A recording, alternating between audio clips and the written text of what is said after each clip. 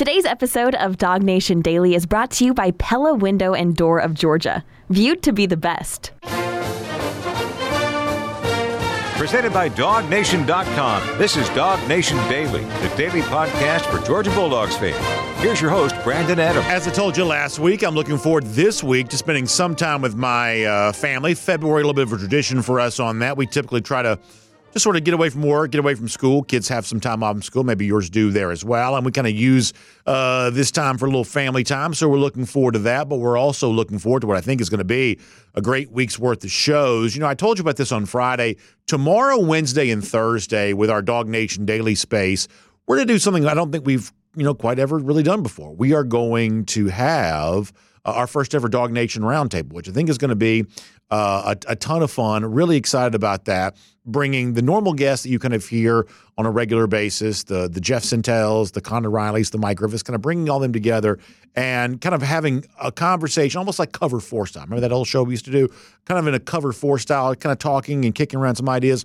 That's tomorrow, Wednesday, and Thursday. I think you're going to really like that. We're really looking forward to this. Today, a little bit more of a typical DawgNation Daily presented by Pella Window and Door of Georgia. We do have a special guest joining us later on. Kaylee Mansell is back for Kaylee's Corner. We're looking forward to that. But pretty much everything else is kind of as you've come to expect it to be, including Jon Stinchcomb here in a moment there as well. And I want to begin today, if you don't mind, with this. I'll be honest with you. I had almost kind of put it out of my mind, even though it was only a few weeks ago.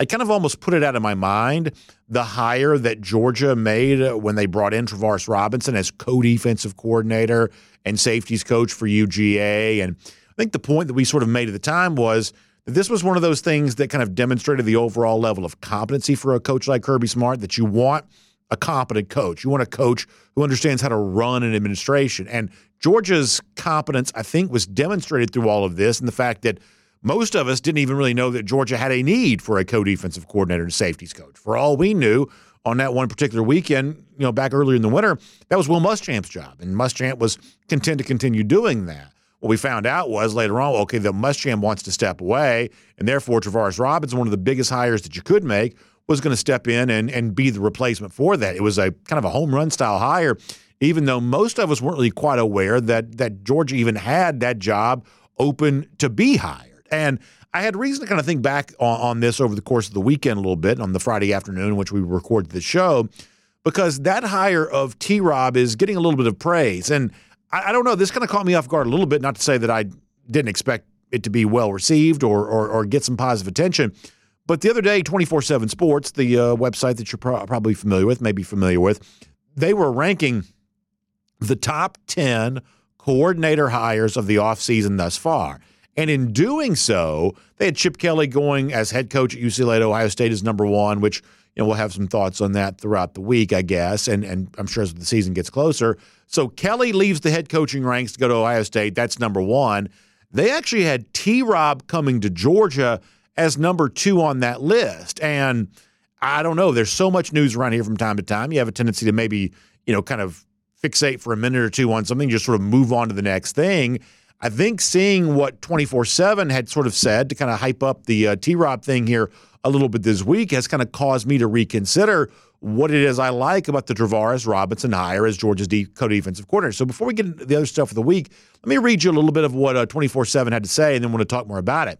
Writer says that Kirby Smart wasted no time in swooping Travaris Robinson from the Alabama staff after Nick Saban announced his retirement. Regarded as one of the best defensive back coaches in college football, Robinson will serve as the co-defensive coordinator and safeties coach for Georgia in 2024. He touts 17 years of coaching experience, including 5 as the defensive coordinator at South Carolina from 2016 through 2020.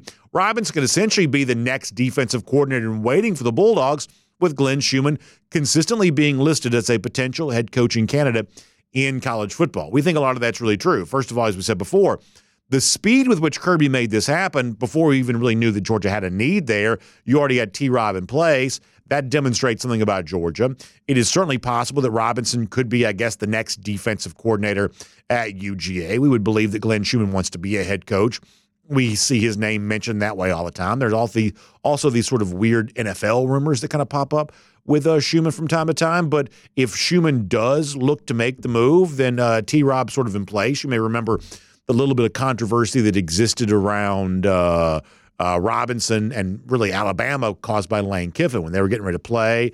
Kiffin sort of spilled the tea that he didn't think Kevin Steele was the actual defensive coordinator at Alabama. That was actually Travaris Robinson that Kiffin thought that was running all that. They were preparing as if it was T-Rob, Kiffin said. Maybe that was a little bit of an aid to his defensive coordinator, Pete Golding, who perhaps didn't leave Alabama on the best terms, or maybe that was just Kiffin being honest. Either way, at least one coach in the SEC thought that T-Rob was kind of heavily involved in what Alabama was doing a year ago anyway, so he does bring that experience to Georgia. And I think when you see 24/7 saying what it says, well, I think you're kind of reminded of, this was a really good coaching hire. We sort of treat this as a big deal for recruiting, and it is.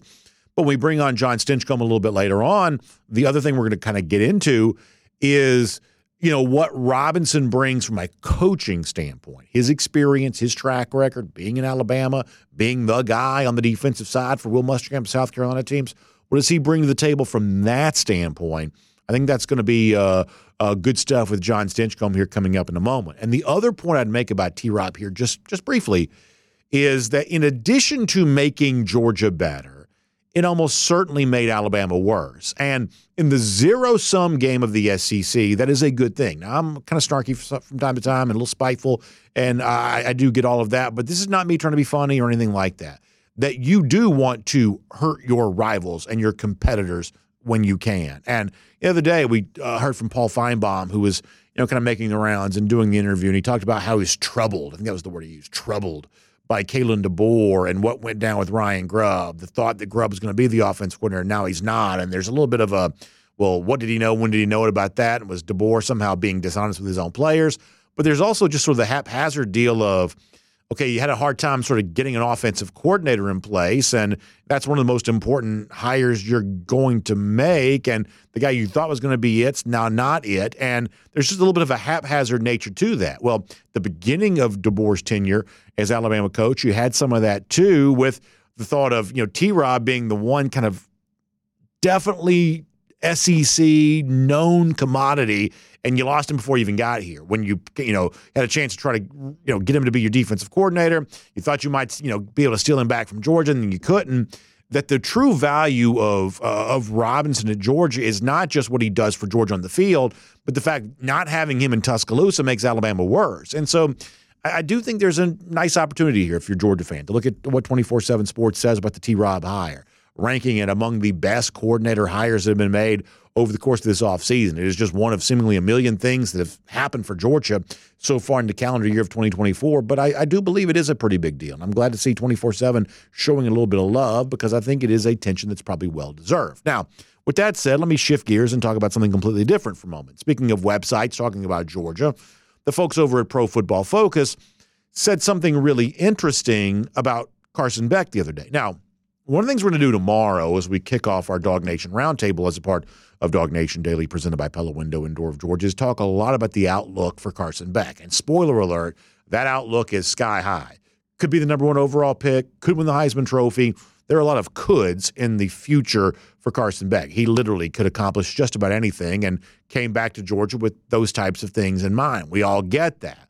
And yet there is at least one aspect of the praise that you're currently hearing for Carson Beck that I probably want to pump the brakes on at least just a little bit. Let me read this to you from Pro Football Focus, who's using his own analytics and the sort of math nerd type stuff here. It's scouting, whatnot.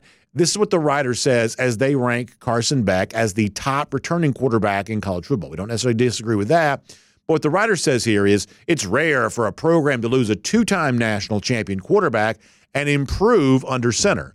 But that's precisely what Georgia did by going from Stetson Bennett to Carson Beck. Pro Football Focus goes on to say while the redshirt junior didn't win a ring in 2023, he finished as the fourth most valuable quarterback in the nation, according to PFF's win above average metric. The three above him were all Heisman finalists who are now heading to the NFL: Bo Nix, Michael Penix Jr., and Jaden Daniels. Beck's 91.5 overall PFF grade and 90.8 PFF passing grade were also fourth among FBS signal callers. So none of that is in dispute. The Beck was one of the best quarterbacks in America last year.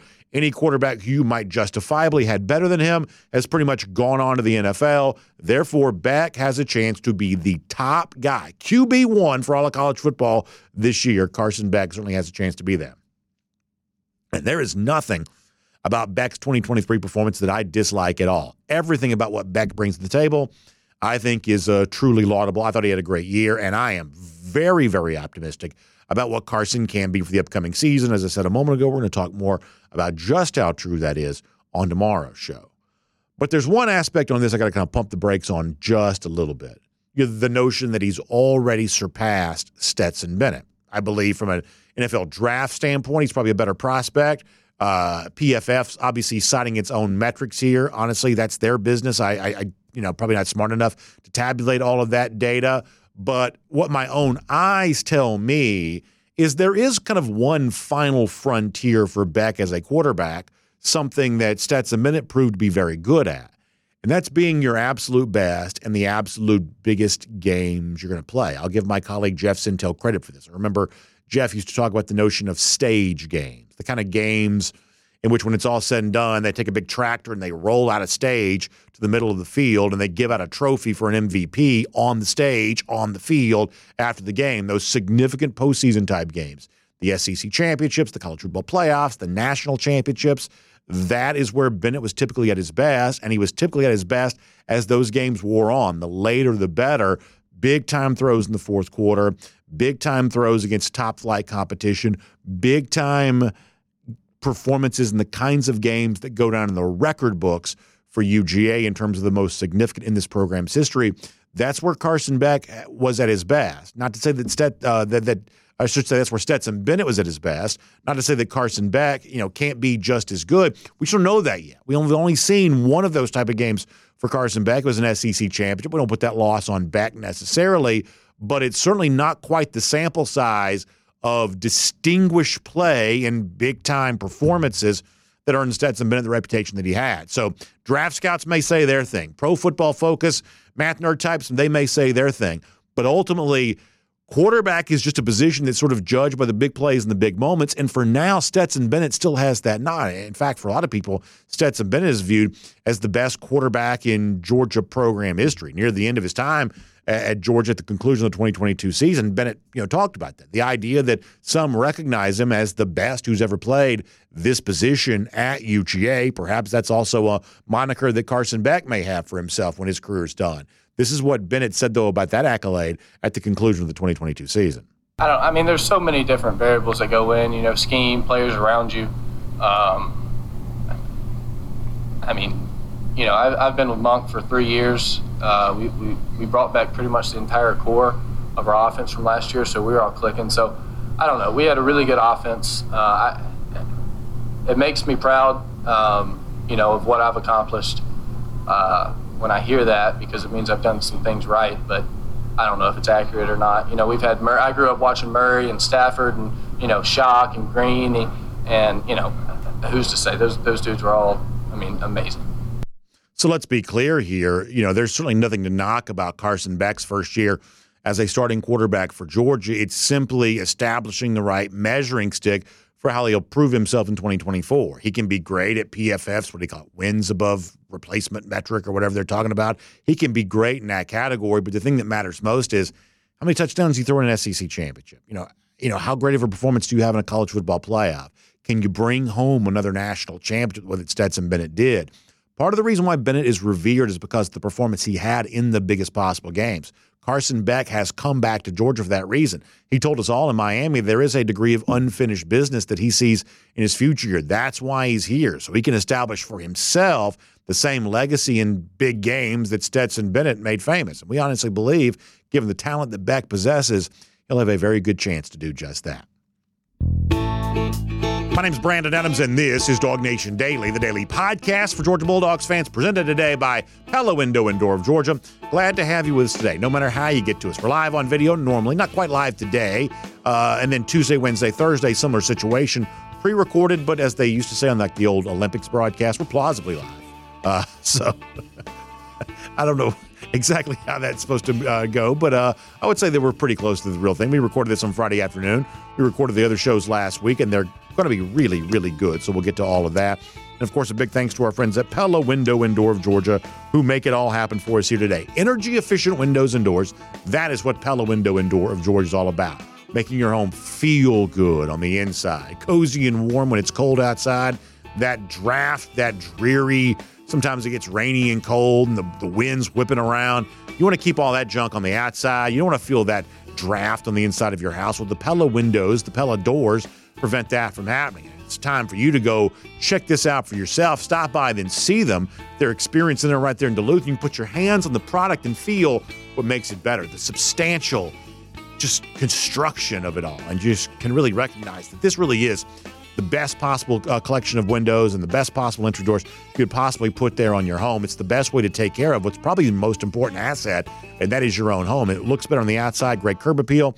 Obviously, can positively benefit your resale value, and you kind of know the drill with all of this by now. Pella Window and Door of Georgia, we say they're viewed to be the best. And between now and the end of the month, February 29th, you can take advantage of a great offer. 10% off Pella projects and 0% APR for 36 months. Here's what I want you to do. I want you to visit the website, pellaofga.com/DawgNation. That's pellaofga.com/DawgNation. You can also give them a call, 678-638-1429. That's 678-638-1429. Just do me a huge favor. Tell them that BA from DawgNation Daily sent you to them and that I said they'd take good care of you, because I know they will.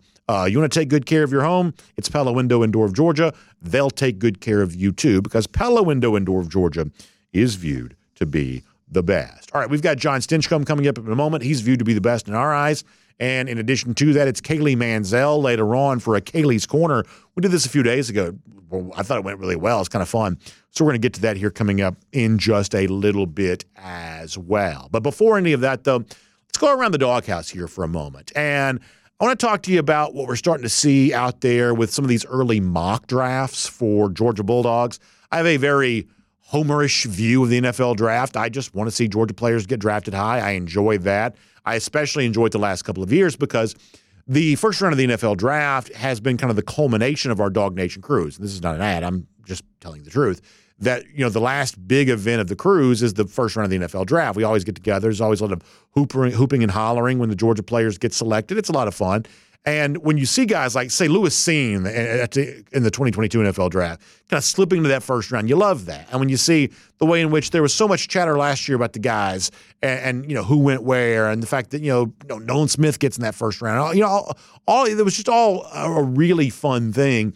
And I get the impression we're going to have a little bit of that here with this year's draft there too, where you clearly know that Brock Bowers is going to go in the first round. There's no doubt about that. And then for those of us who are gathered on the DawgNation cruise to watch this, or you gathered wherever you might be, there's going to be a little bit of sort of hoping that goes on after that. And you anticipate hearing Kamari Laster's name called. He was mentioned in the first round of this ESPN mock draft that's out now by Field Yates, along with Brock Bowers. And the other name that comes up there is Amarius Mims. And I was a little bit surprised. I'm going to talk to Jon Stinchcomb more about this here in a moment. I was a little bit surprised by the placement of Mims in this draft. They kind of have him going 31 overall, kind of almost near the back end of the first round, barely in the first round.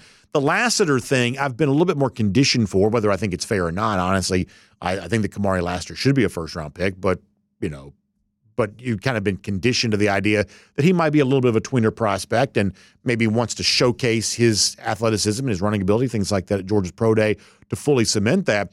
Mims was a guy, though, I assume would probably be, kind of a solid first-round pick, middle first round, if not a little bit higher than that. But Field Yates from ESPN kind of had him back end of the first round. And I'm going to, give my colleague Connor Riley some credit for this because he actually called this way back at the beginning of the year that the one knock on Mims as a potential first-round pick in this year's draft is the fact he hasn't played very much football. And, this was even more true after kind of dealing with some injury here this year. What Yates writes about Mims is that he could be a potential immediate upgrade at right tackle for the team that Yates has him being taken by the San Francisco 49ers, which is just, mock draft fiction, but nonetheless.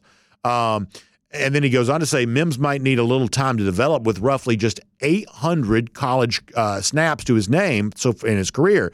He says that's the equivalent of about one season, but with a massive frame, long wingspan, and unfairly effortless movement skills, he is worth investing in and developing. And that's honestly what I hope proves to be true here because honestly what I've seen from Amarius Mims, I don't pretend to be a scout, I don't pretend to be like a former coach or anything like that, but obviously we would all say that when Mims was in for the Georgia offensive line, that was an offensive line playing at an incredibly high level. It was dominant, and Mims was a big reason for that. And, for a guy like this, you don't want injury being held against him. It's one of the things I don't always love with the pre-draft process is we seem to fixate on like the one negative. Oh, he was, banged up a little bit, and so therefore, you're going to have some skepticism about the player. But it seems like every one of these draft prospects, there's some level of skepticism around them about something. In the case of Mims, that's what it's going to be.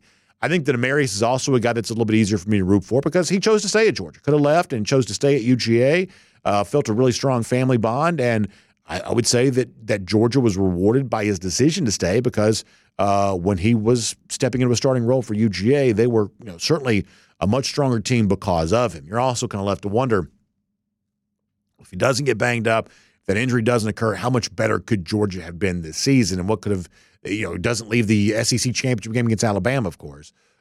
How might that game have been just a little bit different? Those will never be a question we'll be able to answer, but I will certainly be watching very closely to see, do guys like Mims and Laster make their way into the first round of the NFL draft? Can Georgia get those 3 first-round picks, kind of a number we've sort of expected, sort of a baseline number for Georgia as of late? It sounds like there could be some late Thursday night drama on that first round in April to see if Georgia actually can match that number for this year's draft. We'll make that around the Doghouse here today on DawgNation Daily, presented by Pella Window and Door of Georgia. Before we're done with the program, as we said before, Kaylee Mansell, she's got a Kaylee's Corner for us coming up. A lot of hype around one of the big-name kind of newcomers to the SEC. We'll touch on some of that. But for now, the outlook for Mims, exactly what Georgia's getting in Travaris Robinson, how much Carson Beck needs to prove his sort of clutch gene to match what Stetson Bennett brought to the table at Georgia. All those topics and more on the table as we welcome in Jon Stinchcomb today here on DawgNation Daily, presented by Pella Window and Door of Georgia. From Athens and across the SEC or wherever the recruiting trail may lead, here's a DawgNation.com insider. And here on DawgNation Daily, presented by Pella Window and Door of Georgia, great pleasure to speak to Jon Stinchcomb, especially when we're talking about things we were just discussing, guys in the NFL draft, offensive line in particular. So Field Yates, ESPN.com, in his first mock draft. We've officially reached mock draft season. It's that time of year. Once again, you got 3 dogs in the first round. That's not necessarily a huge surprise. Brock Bowers, everybody will have him there. Kamari Laster, you love seeing him generating that first-round conversation.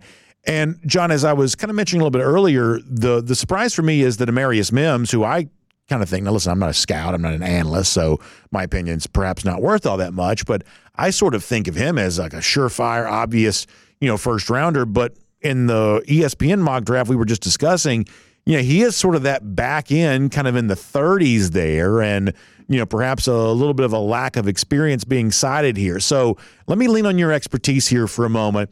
Like, how first round ready do you think Amarius Mims perhaps is right now?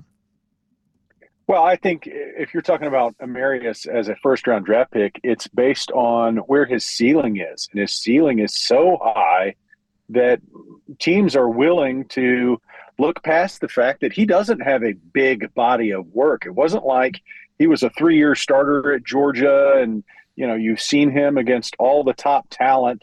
This past year, the brief time that we've got to see him, he was elite, and I think that's what makes him a first rounder.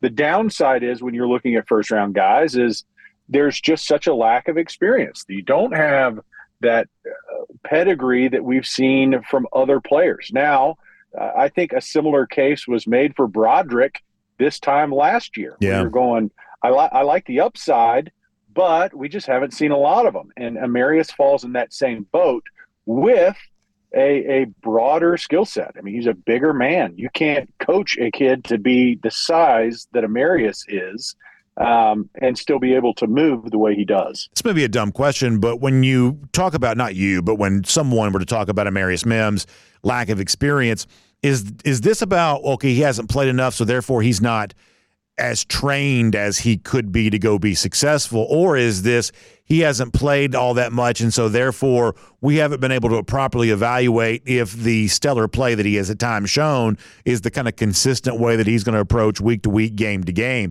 Is this more about a lack of opportunity to evaluate or a lack of opportunity to fully develop?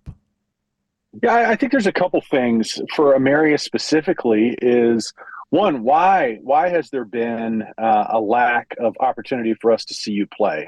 Obviously, the injuries was a little bit of the case this year, but I think you can at least try to find answers for the question. Is it's not a desire thing, is it? It's not a want to be out on the field. I think it's also just an ability for an evaluator to see his full body. Early on, you watched Amarius play, and he looked like he had all the tools, just hadn't really found a way to maximize them yet. And what we've seen in this past season was, well, he's figured it out now. The only issue is it was just a handful of games. So as a scout, as an evaluator, if you're presenting a player, when you talk to the rest of the coaches and everyone in that evaluation room, it's going to be, here's what we know about this player. And for Amarius, his ceiling is super high. It won't take long for you to say he's got a skill set athletically and physically that is unmatched. Now, we need to answer some of these questions, and I'm sure that that's what they're working with. They're talking to Stacy and they're talking to Kirby and finding out what's behind the scenes, what they're getting from him. And what we know, at least we think we know, is that he would be a solid addition to any locker room. It's not like he's been, a me first guy and you have these questions, you're going, I just don't know, what his motives were at times. I think it's more of just these evaluators are trying to figure out exactly what they're getting. When you take, a first-round pick is a high commodity, and you've seen in years past a number of folks that miss, and you just have to do your due diligence to make sure that you're not one of those teams that misses out on an opportunity to get a player that could really change the trajectory of your program. We were making a point about Carson Beck a little earlier, about, kind of how like a website like Pro Football Focus views him here at the moment. We're going to talk about Beck actually a pretty good bit here this week. And obviously I think the sky's the limit for Carson. And I really like a lot of what I saw from him in 2023. But I would stop short of saying what like the analytics side is saying here of, well, based on their metrics, Beck has already surpassed his predecessor at Georgia, Stetson Bennett. In one line of thinking, that's probably a pretty easy case to make. But, John, I think there's a lot of what Bennett brought to the table for Georgia that can't necessarily be measured by stats. And I do think this is important for Carson. When we have the discussion of this is a guy that could be not just a first-round pick, he could be number one overall. This is a guy who could be not just a Heisman finalist the way that Stetson Bennett was. He could actually win the award for the first time for a Georgia player since Herschel Walker did that in 1982. That, every conceivable level of achievement is there for Carson Beck for the upcoming season. But I believe in order to fully unlock all of that potential, John, I do believe that Carson needs to show a little bit of what Stetson Bennett showed, which was that penchant for making big plays in big games. I know that clutch can be sort of an overused word in sports conversations like the one that we're having, but gosh, John, Stetson was clutch. He just took his level of play to a different place in the games that mattered most. And I'm not saying that Carson didn't do that in 2023. We really only saw the one opportunity. Maybe he wasn't playing with a full complement of offensive pieces that day or what, but Stetson did show big moments in big games. And for Carson Beck in 2024, I would really say that's the kind of final frontier for him to really kind of show what he is as a quarterback. Where would you come in on a discussion like that? Yeah, I'm going to use the word intimate. So because not in the romantic sense, but we have knowledge. We know we're familiar with both of these players and how they've played. We've watched every snap that both took as Georgia players, different from a national evaluator, somebody that's going to, watch 3 or 4 games per player, get a feel for them, look at their stats. That's a different type of evaluation. What we know from Stetson is in those games, there's no one that you wanted to have the ball more than Stetson. Now, it was earned because I can distinctly remember getting texts at halftime of that first national championship game where folks were like, hey, we need to try something else, right? So it's always been a part of the conversation with Stetson. He never looked the part, right? He didn't pass the eye test. He's not going to be the all-bust team that the first guy off and you think, wow, he looks like a football player. That wasn't Stetson. Carson fits that mold a little bit more. So for the national evaluators that are projecting college players into the NFL, the eye test matters. And part of that is you look at, the frame. Well, he's got a bigger frame and he fits the mold of what we found to be successful quarterbacks in the NFL. This is what they look like. Carson looks a little bit more like that. For us, for you and I, and some Georgia fans, we know that in those big-time moments and in those games, Stetson always was clutch. And I think given the opportunity, Carson can certainly prove that he is equally as clutch, but we have not seen not nearly as often as what we saw from Stetson. So I understand it from a national evaluation perspective, but for those of us that are Georgia fans and we've seen all the snaps, it reminds me of, Jamari Salyer when he was coming out, that he had those opportunities and earned. For us, we knew that he was going to be should be a great player at the next level. And, he goes to the Chargers and was a cornerstone for them, a fixture across that offensive line. So, it's one of those situations where I think because we're so familiar with the program and these players, we may see things a little bit differently than some of the national evaluators. Let me do a follow-up on this, because in your college career, you play with a guy like David Green, who's one of the most prolific winners in college football history in the NFL. You play with Drew Brees, who I think will be remembered as one of the all-time greats. So you know what high-level quarterback play looks like at each of the levels that you played at. What do you think of the premise of a discussion like this where, you would look at any quarterback, whether it be Carson Beck or someone like that, to say, okay, it's great that you look the part, it's great that you've got the stats, but there is this thing of, can you do it when it gets hard in the games that matter most? And, you think about this in, say, Super Bowls and things like that, where, like Dan Marino, for instance, to go back to our childhood, it gets held against him that didn't win a Super Bowl, or, whatever the counter example to that might be there as well, that there is that ultimate stat for quarterbacks of winning and playing well in the big games. How much do you buy into that concept as a premise in a discussion like that? Because we do treat quarterbacks differently than we treat players at other positions. Yeah, I always find it almost laughable where folks were like, well, Dan Marino can't be one of the best quarterbacks because he didn't win. He plays one of 53 players on that team. I mean, is one of the best to ever do it. And you're going to critique him and knock him down because of the team around him. Now, I don't know that this really carries over to Georgia, because both guys, Stetson and Carson, have been surrounded by elite talent. And I do think there are some folks that just know how to win. And part of that is creating synergy across a locker room, and being a part of success means you have leaders that can take you there. And I think that's part of the evaluation, but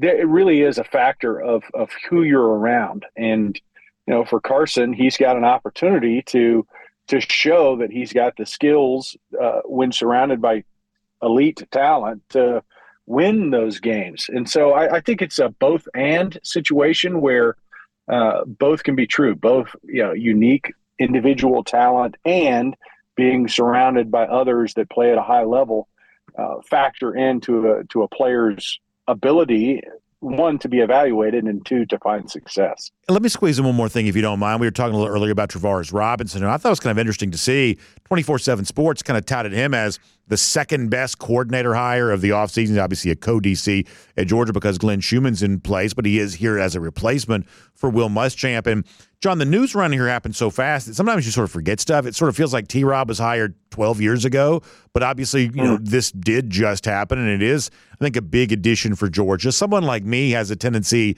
to view stuff like this through the lens of, the relationships, the recruiting chops, the players that you can bring in. And I do believe that's obviously a big part of what a guy like that is here to do. But I am also curious to hear from you. What would you like to see a guy like T-Rob provide in the coaching part of this, the on-field development part of this, working with those safeties, having a voice in the defensive game planning overall? What kind of role could you see a guy like that playing in the actual just sort of on-field defensive coaching aspect of all this? Well, obviously he's coming from a high-performing program, and it's one that probably did things a little bit different, both in approach and schematically. So I think it's good to have new, fresh voices that haven't been in the same echo chambers. I think no matter where you're at in life, if you have folks that are performing at a high level and can, challenge you, make you see things differently, at least be able to explain why you're doing things the way you are, and possibly add new ways to do it, or, there's always different paths to get to that same location. So I think what it could look like for this defense is just a fresh voice. We've seen that in the past, just with other coaches that have been around, and even those that have left Georgia, spent time in other programs, and they come back with fresh ideas and fresh approaches. It's a good thing. It's a healthy mix of, so we want continuity. We like the fact that, it's not learning an entirely new system, but if there's someone that can come in, has done it at a high level, and challenge us in ways either to refine what we're doing already or offer a new approach, that's good for everyone. And obviously he, his chops as a recruiter have been well recognized, but I think the opportunity for him to express as a coach what this defense can do is something that Georgia fans should be really excited about. John, I love the conversation. I'm glad we're able to have that. I certainly appreciate your opinions and all this. And by the way, kind enough to join us even when we're not live here today. Always such a fresh perspective on Georgia football. We appreciate that. I hope you have a great week, and we'll look forward to talking to you again here soon on DawgNation Daily, presented by Pella Window and Door of Georgia. Always enjoy it, BA. Go Dogs. Yes, sir. Let's take a look around the rest of the league. This is SEC Through. Really, really good stuff from Jon Stinchcomb. Love his insight on all those topics, including, obviously, when you have a chance to talk about Amarius Mims, what he could be for the NFL draft. Someone like Jon Stinchcomb knows that so well. That is really valuable information that John is able to provide us. We're not done with great guests in today's show. Coming up in a moment, we'll turn the tables. Normally it's me who asks the questions around here, but we'll give Kaylee Mansell the keys to the vehicle and let her drive for a while and let her ask me questions, a part of Kaylee's Corner. This is something we did a couple weeks ago. We enjoyed it. We're going to try to make this a little bit more of a reoccurring theme and thing here around DawgNation Daily, presented by Pella Window and Door of Georgia. We'll do that here coming up in a moment. Prior to that, though, let's go cruising around the SEC, courtesy of Royal Caribbean. Let's get you ready for the DawgNation cruise coming up in April. With me taking time off here this week, it is a reminder that, hey, we're not too far away from that DawgNation cruise. Coming up April, leaving Port Canaveral, going to Perfect Day Coco Cay, going to Nassau in the Bahamas. What an experience that's going to be. Jessica Slater, of course, great travel agent who helps us plan it all. We said, listen, we're going to do a DawgNation cruise. We need a travel agent we can trust. Royal Caribbean says, well, you can trust Jessica Slater. And so she is your ticket to get to Perfect Day Coco Cay and all of the things that are special about a Royal Caribbean cruise vacation. On board Allure of the Seas, it's a DawgNation cruise bigger and better than it's ever been before, because it's our first time being on an Oasis-class ship, one of the largest class of cruise ships at sea, and a wonderful, unbelievable experience, especially restaurants, bars, and lounges, going to Perfect Day Coco Cay, and even more of those specially themed DawgNation events. You love those. We're doing more of those this time around just because, hey, you got to step up your game. Another year of the DawgNation cruise, make it bigger and it's better than it ever before. And obviously hundreds of you already planning on joining us. And we still got room for a little bit more there as well, and a little bit of time to get you there, but you got to act right now on all of that. So please give Jessica a call, 770-718-9147.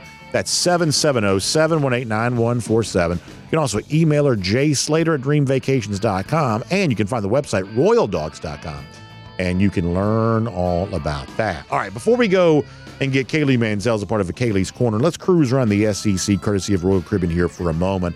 But the Tom Fornelli, CBS Sports, had an interesting article the other day about Nico Iamaleava, the new quarterback at Tennessee, and the hype that's building around him, and the fact that really it's Nico at the center of a lot of the NCAA investigation, the stuff like that that's going on.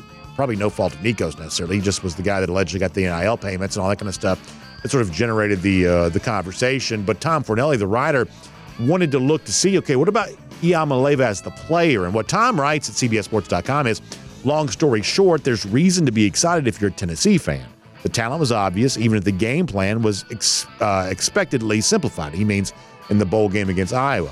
Still, Iamaleava made his first career start against an Iowa defense that thrived on confusing quarterbacks and forcing turnovers for years. There were mistakes and missed opportunities, but Iamaleava didn't turn the ball over and showed the kind of playmaking ability that can help win games. I'll be honest about this. I think we're going to talk more about this with our Dog Nation Roundtable throughout the week, at least in one of our conversations. I have no problem with Tennessee fans being excited about Nico. I think the bowl performance was enough to justify that. Every team kind of has something they want to sell over the course of the offseason. And for Tennessee, their reason for selling optimism is what Nico can be a quarterback, certainly better than what Joe Milton was. I didn't think the bowl performance was great. I thought he was much better on the ground with his legs than he was through the air with his arm. I also think the idea of the Iowa defense, we've seen some of this recently where a lot of these Big Ten teams who have the really stellar defensive numbers, sometimes you end up discovering, that may have been because they were playing on a week-to-week basis Big Ten offenses. But I'm not here to poo-poo this. I think that Nico certainly has reason to give Tennessee fans optimism. I don't think everything that Tom Fornelli says here is misplaced, but I do believe demonstrating that you can be look, the bottom line is that Hendon Hooker was actually pretty good in 2022, and you can say what you want to about Joe Milton, or you can say what you want to about a lot of the things related to Tennessee, but Hooker, when healthy, had a very, very good season. And I think the issue is, can Josh Heupel replicate that with someone like Nico Iamaleava? And if he can, then how come we didn't hear more about Nico during the season when perhaps he had a chance to get more of experience, so the bowl game didn't feel like quite such a small sample size? I saw where Steve Spurrier the other day, kind of making his rounds, was talking a little bit about Florida State. It's kind of funny. He was talking about, Seminoles back in the 90s. Obviously, that's the in-state rival. They were an independent team back then. And he basically said something to the effect of, back then they didn't have anybody looking over their shoulders about the rules. Basically saying it was hard to recruit against Florida State because they were cheating. And this sort of feels like one of those sort of old classic Spurrier barbs, kind of, taking a jab there at Florida State. And I'm sure that kind of stirs the pot down there in the Sunshine State a little bit. It's also, for me, a reminder of this, though, is that it's still, even after all these years, well removed from his coaching career, and frankly kind of removed from, you don't see as much of Spurrier in public maybe as you once did. But even with that, it's still very easy for a Spurrier line to go viral. It's got a big personality that gets a lot of attention. And isn't it funny, by contrast, how little of that you ever hear from Billy Napier? Just look at this and keep your eye on this. And, Florida fans might be well within their rights to say, well, it's not Napier's job to create, memorable, quips. It's his job to coach the football team. But I would also kind of point out that having a big, strong personality and sort of a level of magnetism is kind of a part of being a college coach. And judge for yourself over the course of a year how many times that Steve Spurrier gets attention and kind of goes viral, so to speak, for something he says, and how infrequently that happens for Billy Napier. Napier, even going on to year 3 of a job, is just sort of a non-entity in a way that someone like Steve Spurrier would kind of find unimaginable. Spurrier just commands attention because he does have, kind of a sort of a humorous personality, even if it wasn't always Georgia fans' cups of tea. But in the case of Billy Napier, generating that same level of excitement and attention, he's just sort of found that very difficult to do. He's not winning games, but he's also probably not winning over hearts and minds of Florida fans, and that may be one of the reasons why he's on thin ice here a little bit. A couple other stories real quick. We've talked a lot about Alabama and its search for an offensive coordinator, finally settling on kind of a pair of guys within the coaching staff, including Nick Sheridan, who's going to call the plays there. The unspoken part of this, though, was the rumor mill about the fact that Kirby Moore might leave Missouri and go to Alabama and be offensive coordinator. That never really materialized. And you read a lot of the stuff coming out of Columbia, Missouri the last few days. There are a lot of Missouri fans who are really happy about that, and perhaps with good reason. Eli Drinkwitz is a capable offensive mind, could be the play caller, but he wanted to sort of step into that sort of CEO role as head coach and wanted to give that space over to Kirby Moore. And I'd say in 2023, the results were pretty good. And anytime you can kind of hold on to your offensive coordinator, especially if you're Missouri, and you can prevent getting poached by Alabama, no matter what the real story behind the scene was, you probably feel like you've sort of done something. And in the case of Missouri, I sounds like, based on some of the stuff you're reading, they are pretty happy to have held on to Kirby Moore. And they do feel like that can be one of the reasons why their over-under win total from FanDuel right now is at 9.5. This is a team that has some legitimate playoff expectations and a chance to kind of match its top 10 status from 2023, kind of doing that in back-to-back years. And holding on to Kirby Moore right now is one of those things that it's being kind of treated as a little bit of a big deal up there in Como. And I just want to take a minute to mention that. And then I'll also mention this in closing for our SEC through here. the NCAA Rules Committee is considering the possibility of adding a 2-minute warning to college football to match what the NFL has. Now, there may be 1,000 different reasons to roll your eyes to this. One of those might be the fact that, how hard is college football trying to be the NFL when most of us kind of like college football because it isn't the NFL? There's that. But there's also the notion that there really isn't a fan anywhere who's like, what we need in this sport? We need a 2-minute warning. I mean, even in the discussion about why it's even being considered, fans aren't being mentioned at all. They have the gall to admit the truth, which is, hey, it's going to be good for commercials. We get more commercials in. That was part of the discussion that came up on this, in addition to some other things too. But they did admit, hey, it's a good place for a commercial break. And listen, I'm not against free markets. I'm not against the TV networks making money on college football. I like the sport being lucrative because in a roundabout way that offers protection to the sport, at least in some respects.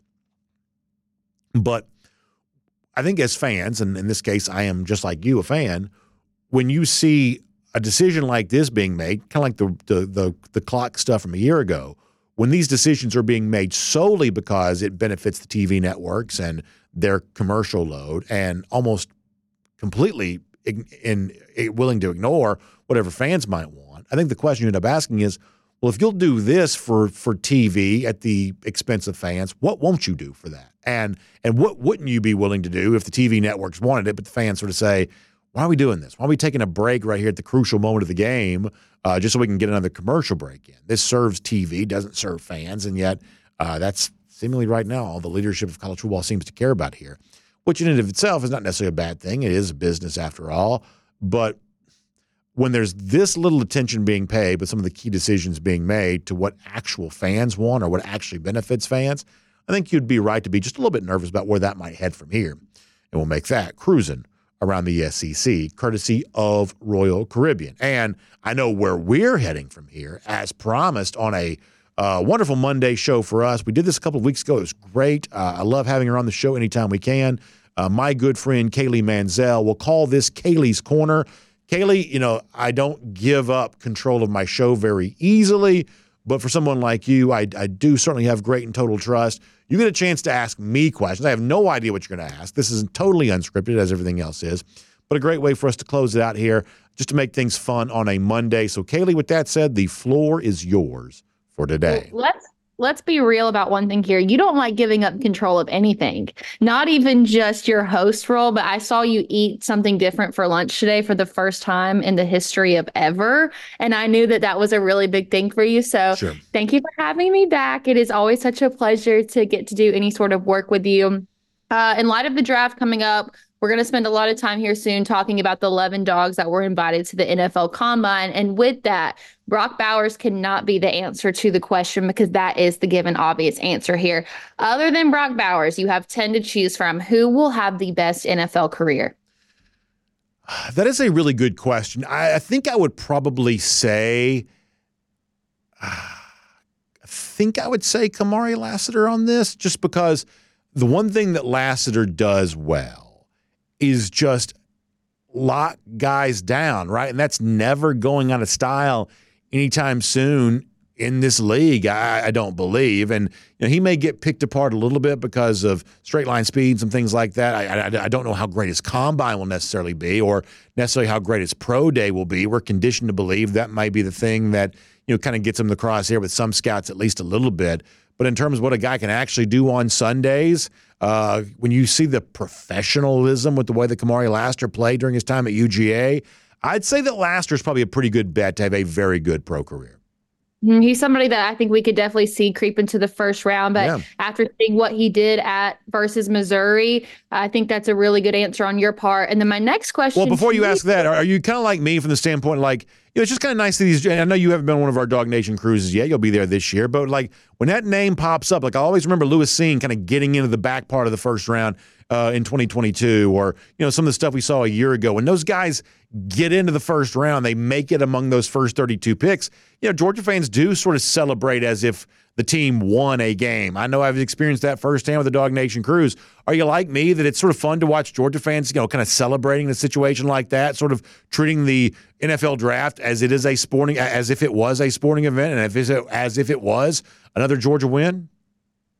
I see it more as this strong sense of community. I think that one thing that separates the UGA fan base from other fan bases is that sense of self that everyone has. And it's not just they're a dog for 4 years and then the support is over. Dog fans are going to continue to support those players in their NFL careers, whether they don't have an NFL career. I feel like it's that constant system of support that Dogs fans have that make them so special. And so I'm really excited to be able to experience that first night of the draft on the DawgNation cruise, because I will be there and just be able to celebrate with like-minded people. Can't wait for it. How about your next question? Okay, so you can trade lives for one day with any current member of the UGA football team. Whose place are you taking? Trade lives. So for me, it wouldn't be Carson Beck, because here's the thing I've understood.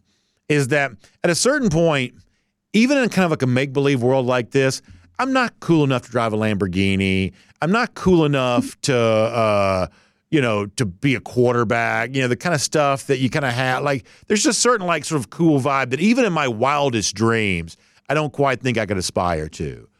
Could I be Tate Ratledge and sort of rock the mullet for a minute or two? Might be able to do that. Honestly, I got a ton of respect for Malachi Starks. I wouldn't mind being Starks. That seems like it's probably a pretty good thing to be.